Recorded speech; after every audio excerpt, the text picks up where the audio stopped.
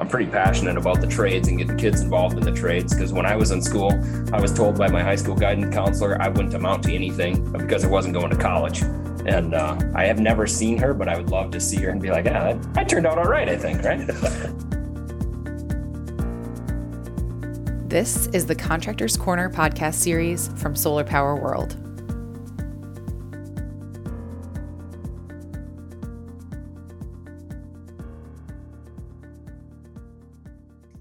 Hi there, I'm Kelsey Misbrenner, Managing Editor of Solar Power World magazine, coming at you with another episode of the Contractors Corner podcast. So before we get into our interview this month with Knobelsdorf Enterprises, or KE, which is much easier to say, I wanted to just take a second to talk about one of the most exciting annual things that me, Kelly, and Billy put together. It is Top Solar Contractors season. So we've opened up the application. Developers, installers, subcontractors are all welcome to apply to this free editorial list that we put together every year. The deadline to apply is May 27th. So please get your applications in as soon as you can.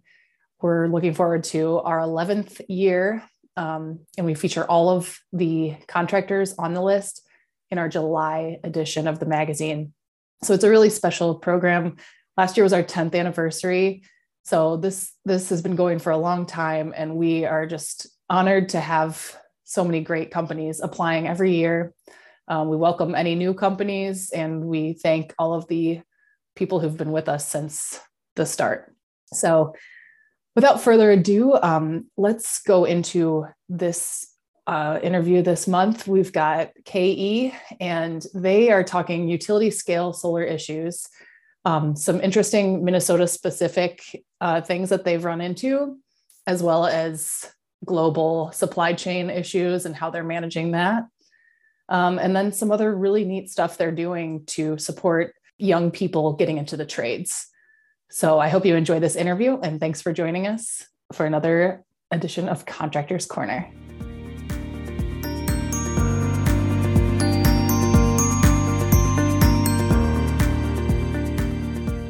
Hey there, I'm here with Knobelsdorf Enterprises. I've got Carl von Knobelsdorf, the president and CEO here, and then Aaron Pyfron, who is the senior VP of operations. So welcome to the show, you two.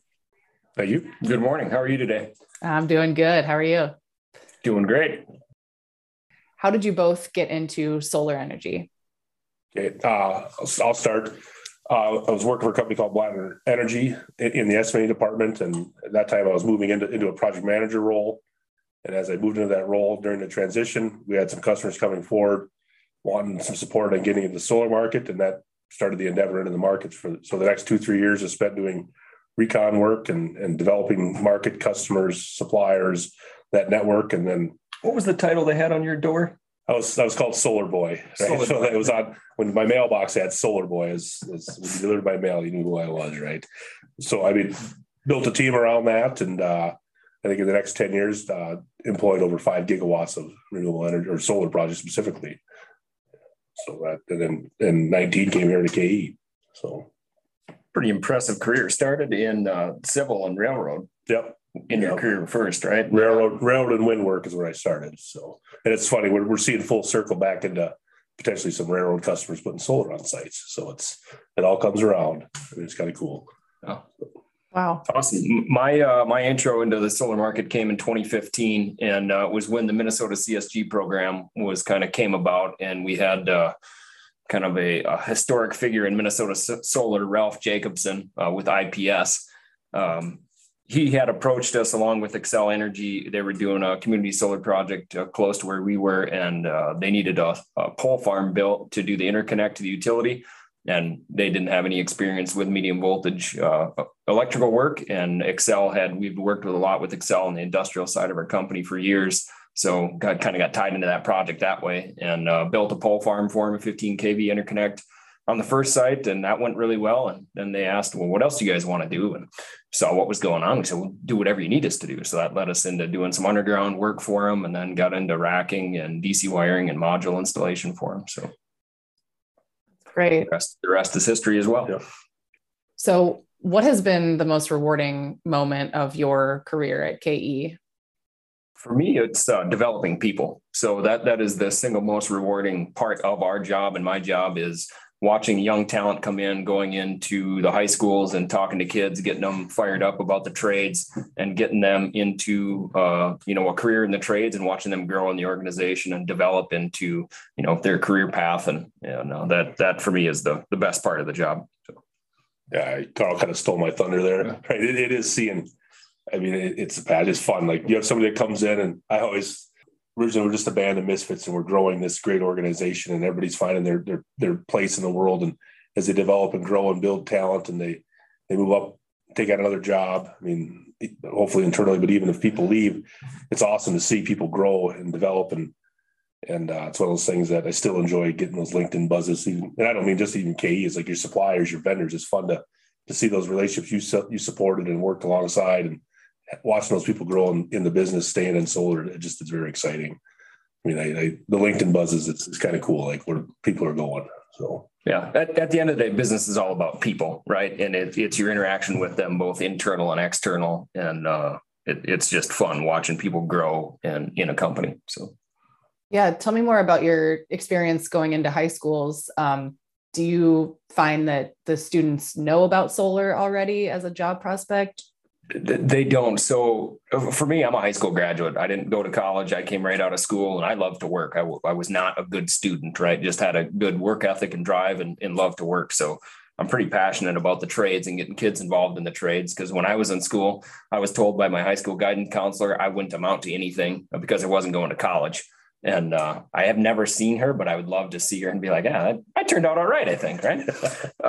But so I'm very passionate about the trades. So we started a program 2 years ago called Operation Trades Awareness, where we wanted to find a way to give back to our local communities and that we work in and we have people in.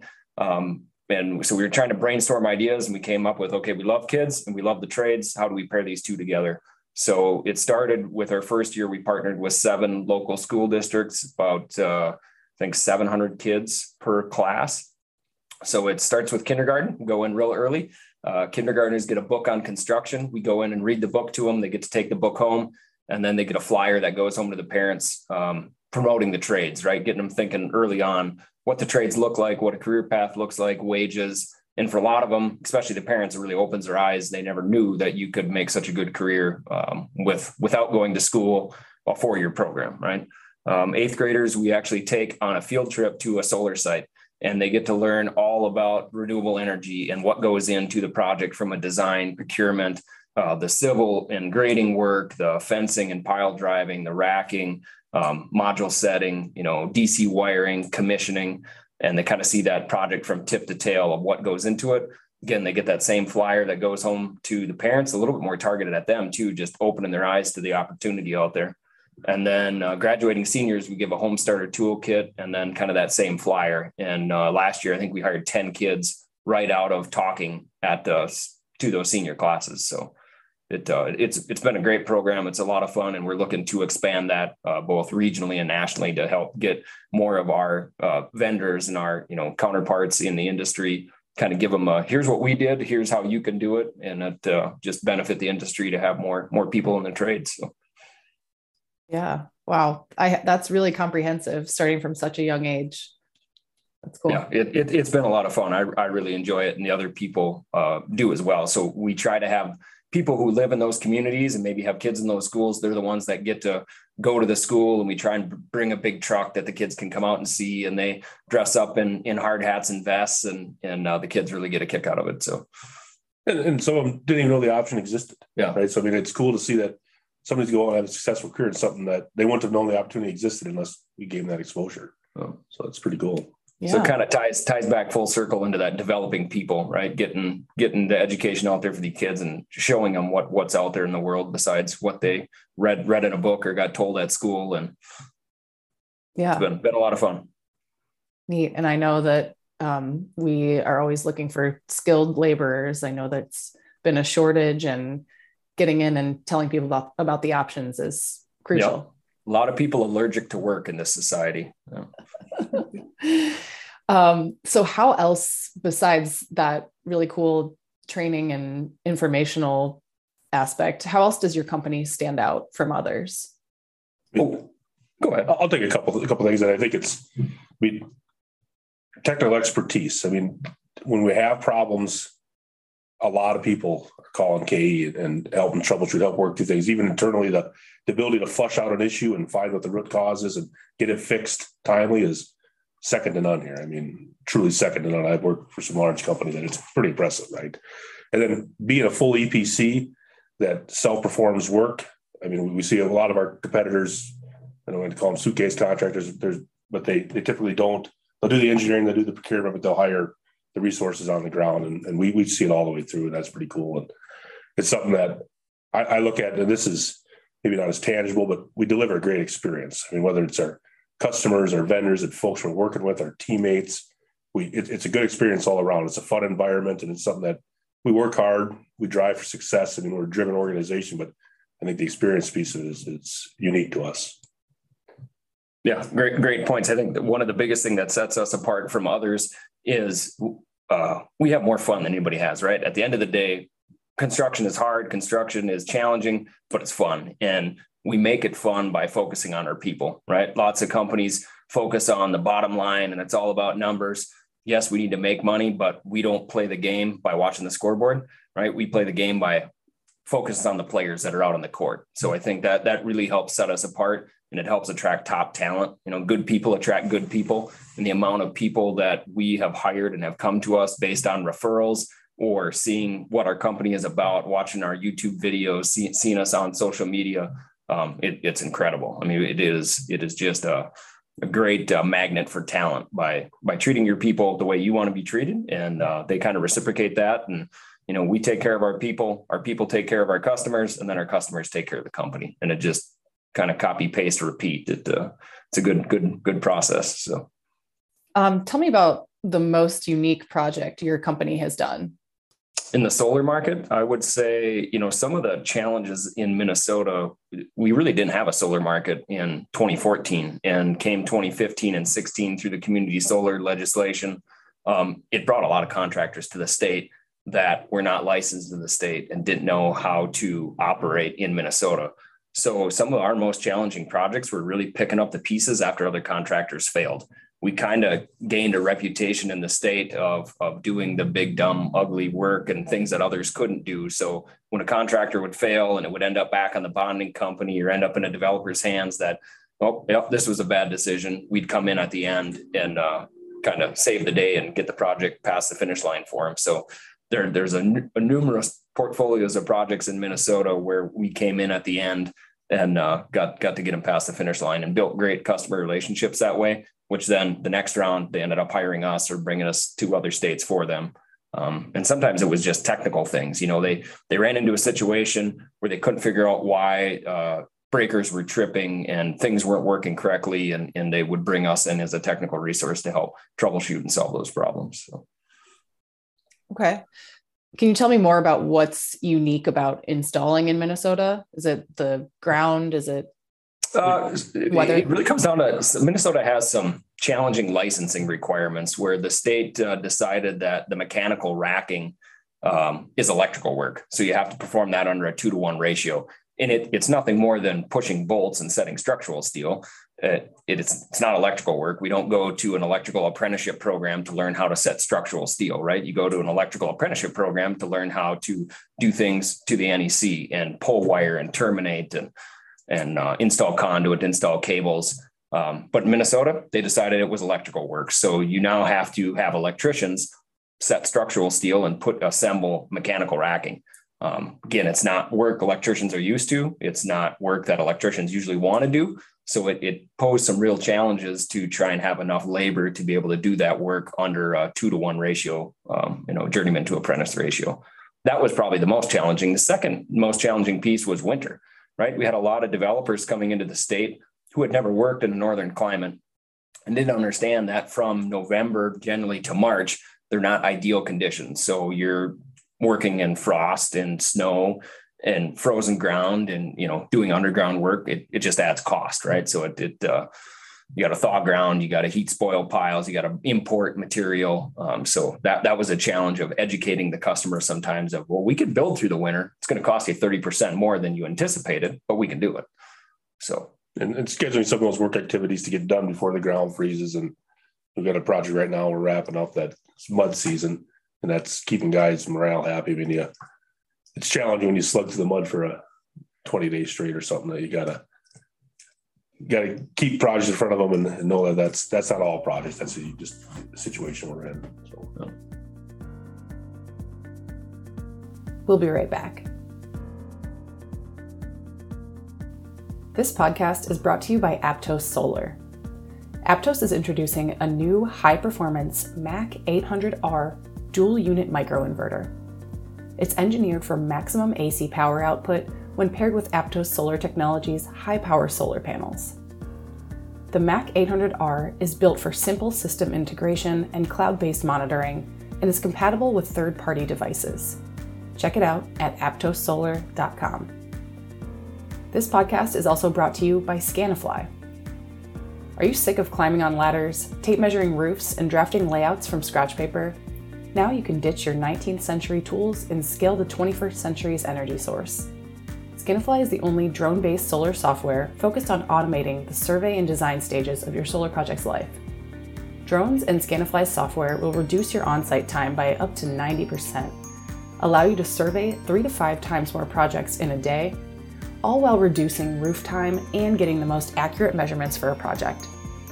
Contact them on their website or take their free course to become a solar drone pilot today at scanifly.com/surveyor-associate-program.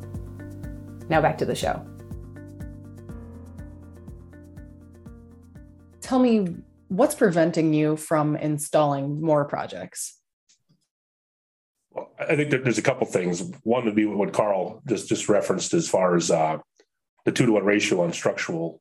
I mean, that's something that's very unique to Minnesota. I probably worked in 20 states, been worked in another 40, and I can't think of another state that has that criteria. So that prevents a labor challenge on the front line. And then it's growing teams internally. We're strategic about how quickly we're growing.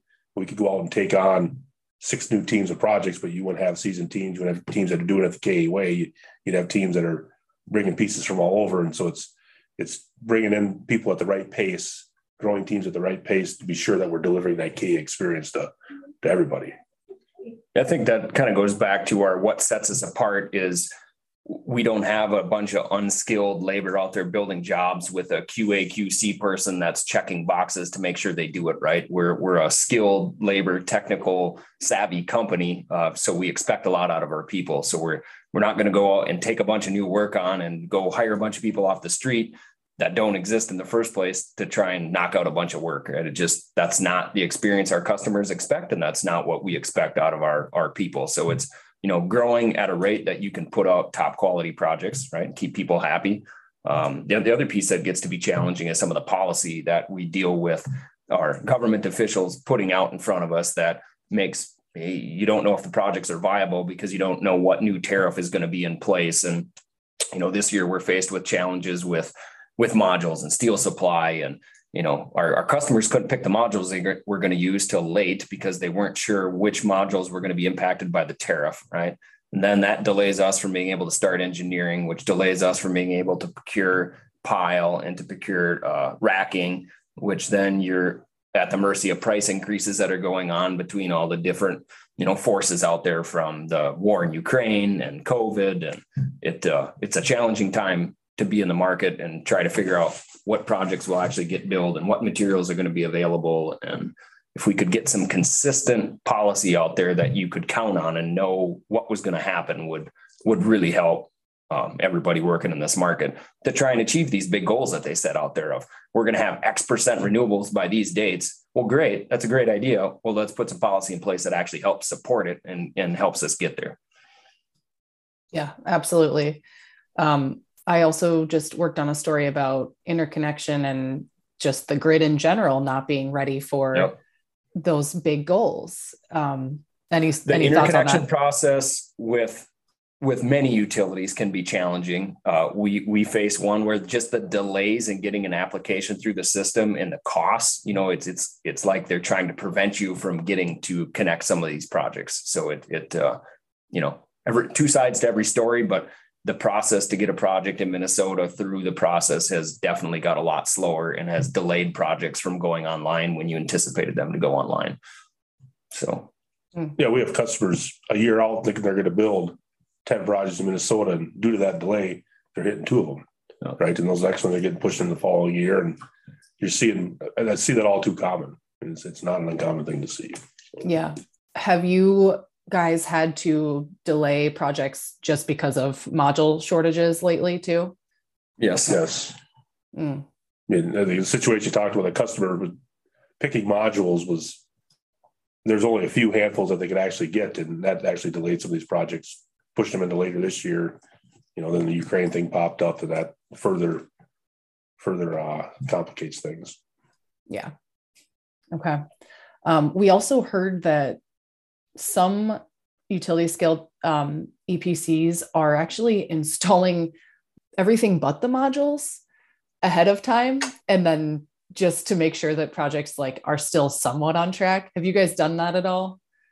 We have installed many projects where we have to come back to do modules because there was a delay in shipping. They were stuck in the port, whatever that reason may be. There's been many sites over the last couple of years that sit just waiting for modules. Have you ever heard the term mod party? Yeah, that's what's happening. Right? I have not. A mod party. Yeah, it's when everything else is built out. We got 6 sites, and we're just going back and installing modules across those sites. Oh, wow. Okay. We've also had projects that sit waiting on interconnection. So we've had projects that sit and wait. They're completely built, they're commissioned, but we can't interconnect them. So that's frustrating, I'm sure. What are some future product trends you're looking forward to? To me, it's always the higher wattage modules continuing to come out in a small, more efficient modules, maybe not just higher wattage, but more efficient. And I think as you're adding batteries, you're going to see more batteries coming in. I'd say California's, anything getting built today probably has batteries tied with it. So we move that into the Midwest. We're starting to see more interest in batteries, and that'll be a cool element because it'll change this project size and the ability to treat that power more like baseload power. So it should benefit the utility. And I think that's an exciting element of change. And that's always interesting. I mean, the trackers out there that have technology that allow them to adjust out of the sun or get out of shading and capture truly the most energy that they can. To me, that's those little, I'd call them tweaks, software updates, things that somebody's in a think tank thinking about how can I get more power out of this. That's always neat, right? Is how we get the percent or two more power out of a plant by just doing some software updates and maybe a little bit of equipment swap out. So just eking that additional electricity out of that plant is pretty cool. Yeah. Well, watching the increase in the module wattages over the 5-6 years that I've been in the market has been pretty incredible. To start with a 250 watt module, and today we're not installing anything that's under 400. It seems like everything's in that 450 to 550, and they're bifacial. That technology has been a lot of fun. And then the inverter technology, everything was central inverters, and then to the small strings. Now the string inverters continue to get larger, and it's the technology and the innovation is ever changing. So it's staying on top of that stuff, and in which we try to do a great job of to bring that to our customers of what's coming next to try and help them be, as successful as possible. Another piece that's been a lot of fun to see is just the DAS systems on these sites and watching the intelligence of these systems and the data analytics coming out of there.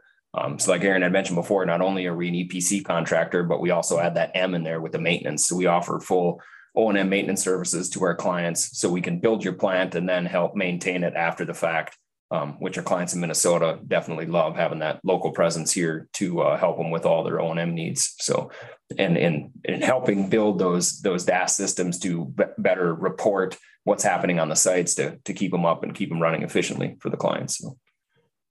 Okay. For those systems, are those like custom built O&M software and hardware solutions you're talking about?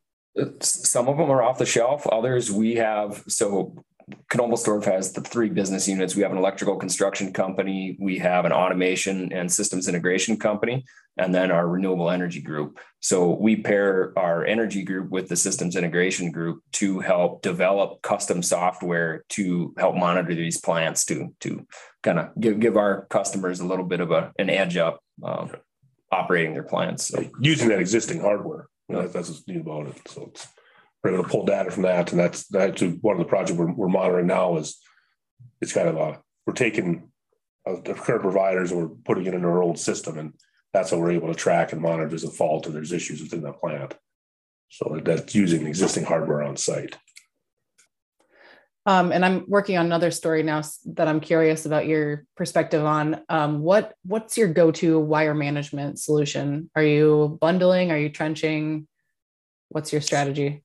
That kind of depends on the customer, because some customers are very specific on the solution they want, and then also the site conditions. So we're really good at underground. We're fast at it. We own a lot of our own equipment. So we got crews that love installing underground, but we do a lot of harnesses and BLA type installation as well. So. Okay. Yeah, it's somewhat site specific, customer specific, right? But yeah. There's lots of great products and options out there, and there's kind of that right fit for each site and customer. But definitely going with trying to take as much labor out of the field as you can, knowing that project timelines are quick and labor is tight. So trying to figure out how to prefab and take some of those concepts we do on the industrial side of the house and implement those into the renewable side as well. So. Okay, great. Any last thoughts about looking forward into the solar future? Hoping for some consistent government policy and regulation that kind of helps keep the growth in the market where it needs to be, and continues to allow us to have a good forecast in the work and continue to hire and create good paying jobs across the country. All right. Well, thank you so much for your time. I really appreciate it. Thank you. Have a great day. This has been another edition of Contractors Corner. Join us each month as I talk to solar contractors across the country. Thanks for listening to this Solar Power World podcast. Visit us online at solarpowerworldonline.com for more great featured content and breaking solar news. See you back here next month.